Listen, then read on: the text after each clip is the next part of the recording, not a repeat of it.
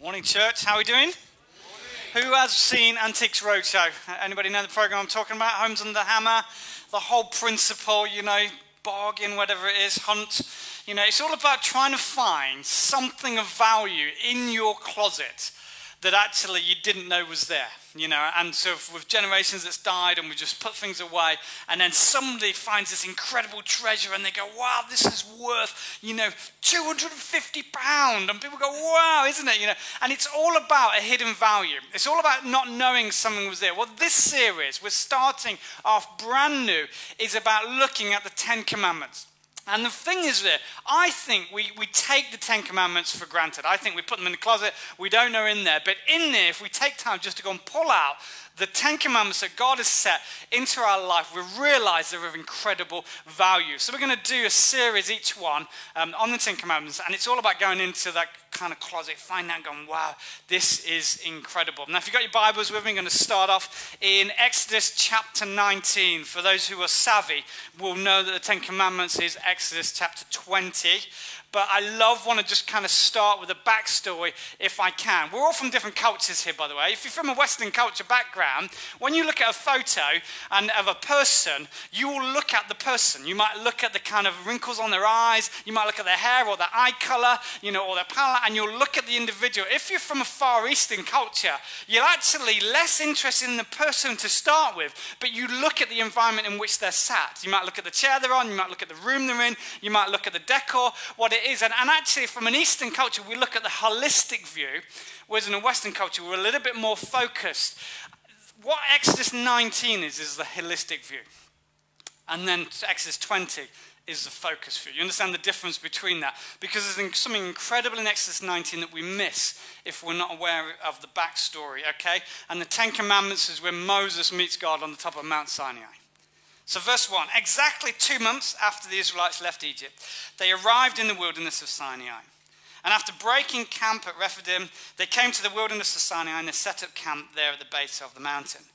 Moses climbed the mountain to appear before God, and the Lord called to him from the mountain and said, give these instructions to the family of Jacob. Announce it to the descendants of Israel that you've seen what I did to the Egyptians. You know how I carried you on eagle's wings and I brought you to myself. Now, if you will obey me and keep my covenant, you will be my own special treasure from among all the people of the earth. From all the earth belongs to me, and you will be my kingdom of priests, a holy nation. This is the message you must give to the people of Israel. So Moses returned from the mountain, called together the elders of the people, told them everything that the Lord had commanded them, and all the people responded together, we will do everything the Lord has commanded. And so Moses brought the people's answer back to the Lord. And so Moses is then recalled back up to the mountain. And there's an incredible revelation, and God says to him, go and make sure the people are holy. Go and make sure they're consecrated. Go and make sure the people are ready. Prepare them for what I'm about to say. Holistically, God is getting the people ready for something incredible. Prepare everybody, and everybody is there like you are this morning, prepared and ready for God to speak. And he takes Moses up to the mountain, and then he surrounds the mountain in a storm. And there's the lightning going, and everybody is watching. Imagine right now if suddenly you couldn't see me because a storm suddenly enveloped me and there was lightning bolts. You'd be like, wow, man of God, Aaron, wouldn't you? You'd be slightly concerned as well for my personal welfare, wouldn't you? This is what is going on. But the people are watching. The people are waiting. And here's what's happened is a dialogue between God and Moses because God is speaking. I want us to start with this very much. When we look at the Ten Commandments, these are the words of God. They are the recorded words of God. They are what God wanted to say in building a community, in building a people, in building a kingdom of priests, a holy nation. And I want to kind of give an invitation. He was bringing the people into that relationship with us. So it's a significant point. And suddenly he comes down, and then chapter 20, The direct thing, it says, I am the Lord your God who rescued you from the land of Egypt, the place of your slavery. You must have no other gods before me. You must not make for yourself the idol of any kind of image or anything in the heavens or on the earth or in the sea. You must not bow down to them or worship them. For I, the Lord your God, am a jealous God, and I will not tolerate your affection for any other gods. And God suddenly starts speaking. So I want us to get to a place when we look at the Ten Commandments to understand, number one, these are the words of God. These are the plans of God. These are the frameworks of God. And we know that this moral code has been the foundation for societies all over the world. And the danger now is you can see a balance and shift by which they work with God as worshipping God and how we work with each other. And suddenly there is a tendency, let's just take God off the table. And let's just focus on how we all get along. And have you noticed, the more we do that, the more rocky it gets. And so we need to understand what God is saying during this season so that we can hear what the commandment is. And just for your help today, I'm going to start with the first two commandments, and then we're going to incrementally go through them as we get to understand this and what it is all about. There's a church in Texas called the Cowboy Church. Anybody fancy you want to go to Cowboy Church? I'm sure they have a license to carry, and things like that. So it sounds cool, but they've summarized the Ten Commandments, just one God, honor your mom and pa, no telling tales or gossiping, get yourself to Sabbath meeting, put nothing before God. This is on their church wall. No fooling around with another fella's gal. No killing, which is like if you're wearing a firearm. Watch your mouth. Don't take what yours is. Don't be hankering for your buddy's stuff. Simplifies what it's all about and rules to live by. And this is what I think. These are laws to live differently. If we understand this, we're going to live differently from the way that the world is called. And there were 10 commandments. Then God gave Moses an extra 42.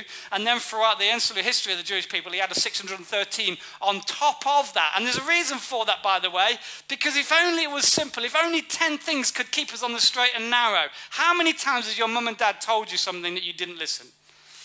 You've lost count, isn't it? I'm not telling you this again, but I'm about to tell you again what you should be doing. We all know that, and the reason is, and that's what God does during the whole New Testament. Here's 10 commandments, and then they rebel. Here's a load more, and then they rebel. And then here's a load more, and then they rebel. And here's a load more, and then they rebel. And you get this until 613, and here's the point. It does not matter how many laws I give you. If you walk away from me, you will still end up in trouble. Because we miss the first commandment. God is number one. Charlene, can you do me a favor? Can you come and take this, and can you, every time I mention God is number one, can you just wave it for everybody to see? You sat in the wrong chair this morning. If that's all right. There you go, lead out. Thank you, you can go back and sit there. I won't be embarrassed with the whole thing. It's going to be, you'll see later. Can you imagine, right, playing a sport, and we suddenly goes, we've had enough of the rules. Right, so when I say I'm a golfer, I like to play golf. There's a difference there, isn't it? So these are my golf clubs. I bought them in specially for this in church. Can you imagine, right, if suddenly we go, no, we don't like the rules of golf. We're just going to change it, because it's just God, we don't want the fair. We're just going to make it really wide, isn't it? We're not going to have a whole wave up the flag, isn't it?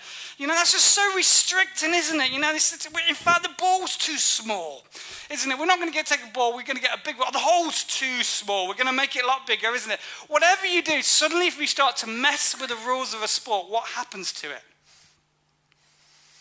Heresy. No. Some people say it's all good. There should be no support. What happens is it's boundaries that actually release us.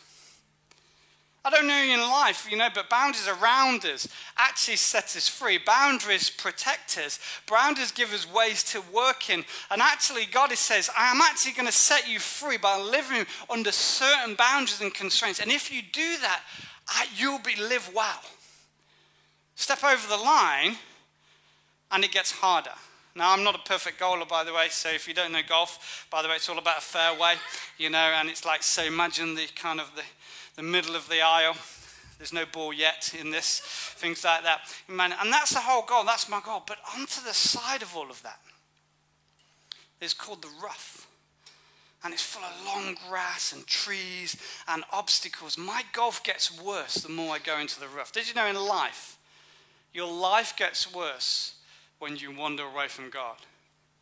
And so when we understand the principles of the boundaries of what God wants us, he invites us to play down the fairway of heaven, and to bring us into that. A couple of things to understand about the Ten Commandments. Number one, it's about identity. If you follow these ways, I will be your God. Identity isn't about rules or regulations. It isn't about not doing and doing. It's about who are you with. And God says, if you live like this, you will be like me. And there's a key word here to understand identity. It's image bearers. We are made in the image of God to be like God in his character, that God is love, God is peace, and God is all of these incredible attributes. And he invites us to live and be like himself, to be selfless. You live selflessly, you live in the fairway of life. You live selfishly, suddenly things start to go wrong. 2 Corinthians 6 verse 16 says, we are the temple of the living God. As God has said, I will live with them and walk among them, and I will be their God and I will be their people. When God set these laws, he was creating an identity that we live by this standard, we live by these values, and we are together and we're going to be different. The church of the living God is called to be different from the world. There is a distinct separation. We're not called to copy what the world is, but we're called to live differently, to talk differently, to think differently, to serve differently, to sacrifice differently, to live generously according to the way that God has got, because this is a calling on our life. Amen. Every one of the Ten Commandments is linked to the character of God and tells us who he is. And when we understand who he is, we understand who we are. When we understand who we are, we know our identity, and we can say that's just not our culture. We just don't live like that. We just don't think like that. We think differently because God has set us to live set apart. The second thing I want us to understand about the Ten Commandments is a 40-60 split. Okay, easy to do the maths. 4 of the 10 commandments talk about your relationship with God. The first 4. The most important 4. That actually, God is number 1. Woo-hoo. No other idols. Keep the Sabbath holy. They're all about the first 4. Right, we need to put God right front and central. And you know what the rest 6 are? How we are with each other. If we find out the reasons behind the 40-60 split, number 1, we put God first. And number 2, we know how to look after each other. We know how to keep each other safe. Do not commit adultery. It's all about the building of families that grow together in safety. If you're under our adultery, it actually massacres community. It caused incredible hurt and pain. And those who have been recipients of that understand the split, understand the damage, understand the pain. And God says, I want us to live together in the context of community and in safety. And God has set standards that we do that, to invite us to live in this incredible, life-giving community that is set for us. And each 10 is live for me. Live differently. The world will do it different. But you're different from everybody else. You're about carrying my name. You're the only, humans are made in the image of God. We're the only things on this planet that carry God's image. And God wants to live in us. He wants to put his laws inside of us, his regulations, his requirements, his lifestyle, his standard, his character. He wants you to live like that. You go into your workplace, you go into your family, you go into your street, and you're carrying God. And there we are in this community of living out that God is number 1. God's basic commandment, the creator of our human life.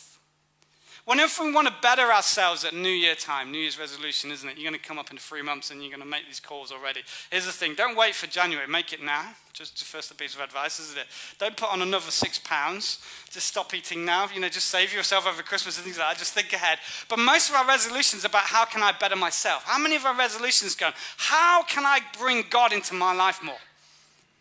It's interesting. The Ten Commandments do that. They bring God in front and central into our life. And oddly enough, the first one is God is number one. You shall have no other gods before me. Is where we refuse to be distracted by anything else in our life. No other gods. Where do you draw life from? Who do you draw life from?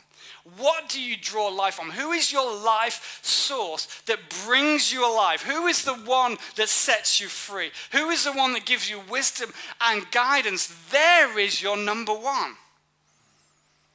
And we can draw it from different things. The second commandment is no other idols. Don't make any graven image. And we just think quite literally into this when we're thinking about idols. And actually it's like these kind of things that look like birds or look a little bit weird. And I don't have them in my house. I don't have a Buddha on my mantelpiece, Aaron. You might, but I don't kneel down and worship it, things like that. But where are you drawing life from? We draw life from God. Jesus said, I am the way, the truth, and the life. No man comes to the Father except by me. But you know what? As humans, we find it in other places. I was taught that the TV was bad, by the way, as a child. I never had a TV as a child. My parents were quite religious, and so the Bible says thou shalt set no unclean thing in front of your eyes. So you take the TV out and you put it in the rubbish dump, don't you? And that's how you do it. And you understand that life, there's other unclean things that can get before your eyes. We have mobile phones now, we have pocket TVs. Do we kick out our phones? Is that the answer? Or do we make a decision to put God front and central? See, idolatry can be split into three areas of our life. Fetishism, which is the worship of things.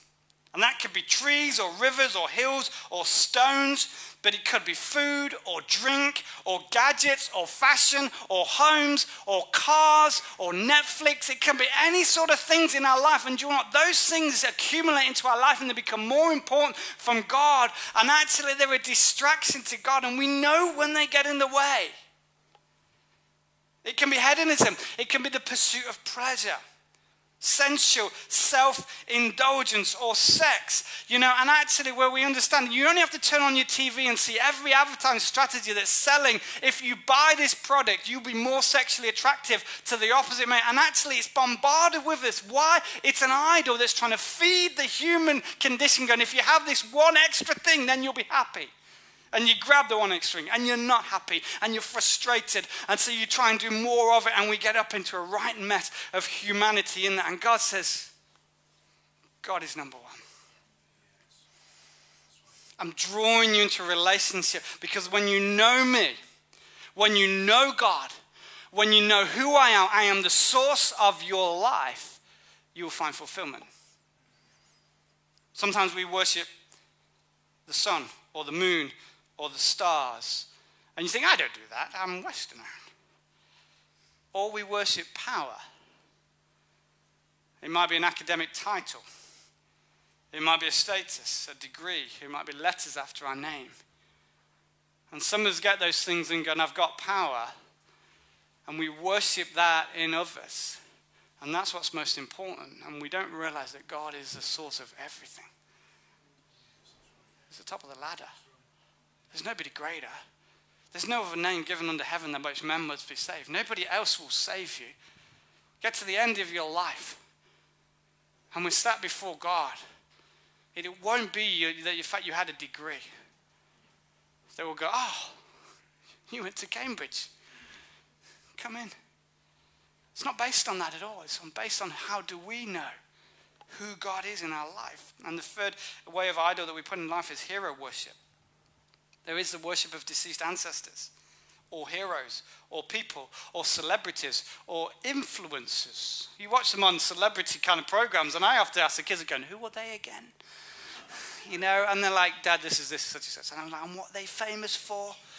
And it's like, I don't know, really. They're famous for being famous. I don't know if they've achieved anything. We live in that world of idol worship, of culture. And actually, what am I following? Who am I following? Oh, they've got that jacket. I need to get that jacket. They're wearing those jeans or those trainers. Or that's what's in. I need to get that. And we end up pursuing something. And we get lost. And we miss out. See, the children of Israel did this. When Moses was up at the mountain, without Moses, by the way, The world appears not majestic and desolate, and the people build a golden calf as a substitute idol. Did you notice when Moses is up there getting all the blessing of God, they start to worry and they go, we need to build an idol, and they worship down this man-made thing. Ticks Moses off a little bit. You understand why, don't you? He just spent 3 days in the presence of God, and suddenly they're worshipping something made of gold. Let me tell you, when you spend time in God's presence, nothing on the earth will come close to what you found in knowing Jesus. In the presence of God, and God is number one, is what we've been drawn into a living, dynamic relationship with God, and we need to switch the image. Because idolatry is when we hold an image in front of that. It could be a person in your life. It could be a dream that you're holding, and it's getting in the way of God. And God says, sweep it all out. Because you're pitching out the rough. You're in among the weeds. You're in the trees, you're struggling, you're hacking in there, you can't get the ball out. Live differently. And let me tell you this, when you live differently, by removing idols and putting God as number one, the love of money, greed, disobedience, covetousness, the love of self, putting yourself first, or anything above God, suddenly eradicates, because suddenly you simplify and go, God, I am pursuing you, the eternal King. If you have your Bibles, I want to just turn to you this because I kind of want to come in as we start to land this thing. The highway of holiness. In Isaiah 35, verse 8, it talks about a highway of holiness. And I like this because it just reminds me, by the way, of a fairway. And so I want to tell you this, by the way. I'm going to have a go, right? Charlene. God, just put the flag up. There we go, need to get that. All right, can you on this side, okay? Can you just put your hands in the air? Your temptation, is that all right? And just wave in your most tempting way. Just put your hands in there, things like that. That's right, like, you're the rough, that's right, like that. Right, you're the sea of distraction. There's a lake on this side. Can you just do this? It'll look like a lake, things like that. It's just a picture of things like this. I want us to understand when we live for God, okay, did you know it's the safest place for your ball to be, right? Can we have a bit of an awe? Because I'm going to head for that middle eye. Mike, it's okay. Mike's slightly worried there, isn't it? We're all have you never seen me play golf, isn't it? Isn't it? Stop distracting me, isn't it? I'm trying to head for Jesus there. It's not as hard. It's a very narrow fairway. Yeah.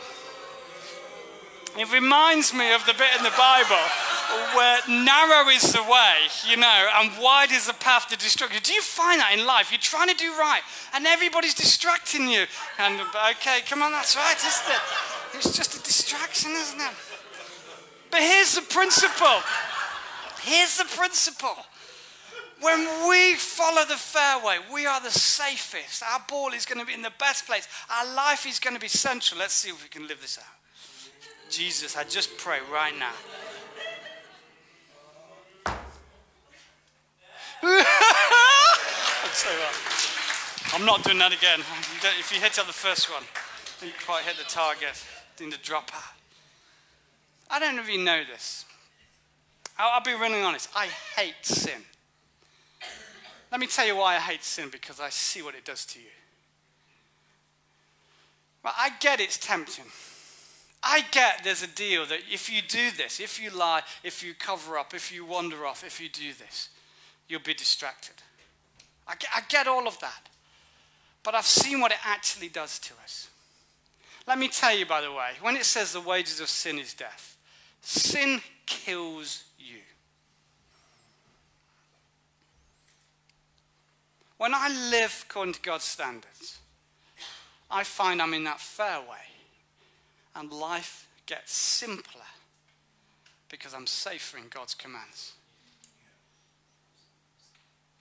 I'm going to give you a really simple thing. If I am faithful to my marriage and to Rachel, I am the best dad I can be to my kids. You understand?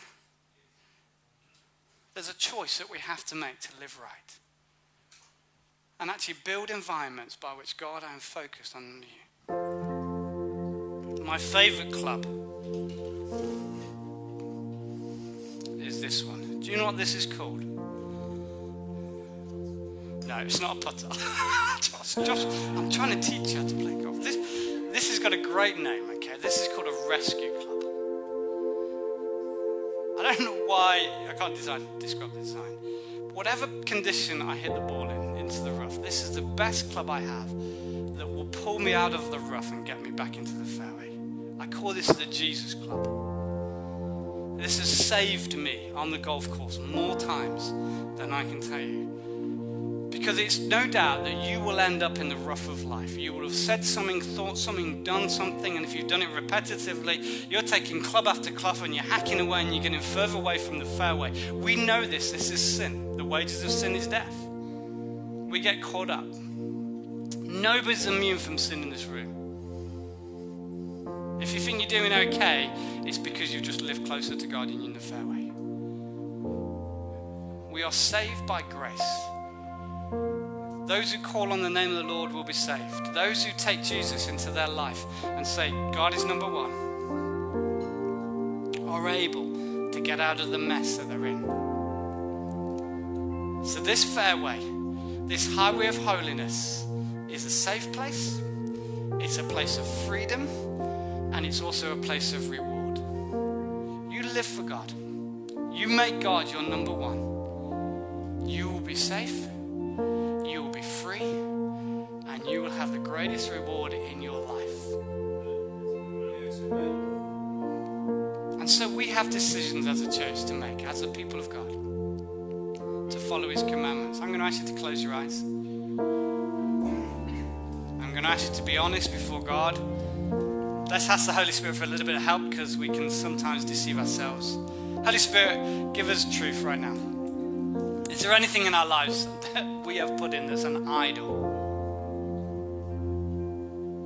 That we are more focused on at the moment right now rather than you?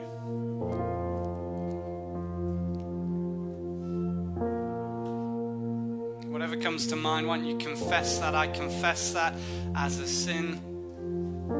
I acknowledge this is taking greater importance and I'm sorry. And just in your prayer, just so you know, that repentance is the turning around of a position where your sorrow becomes a decision to go a new way. And right now, as you call on the name of Jesus, who brings forgiveness and he brings us out of the rough, and he pops us in the fairway.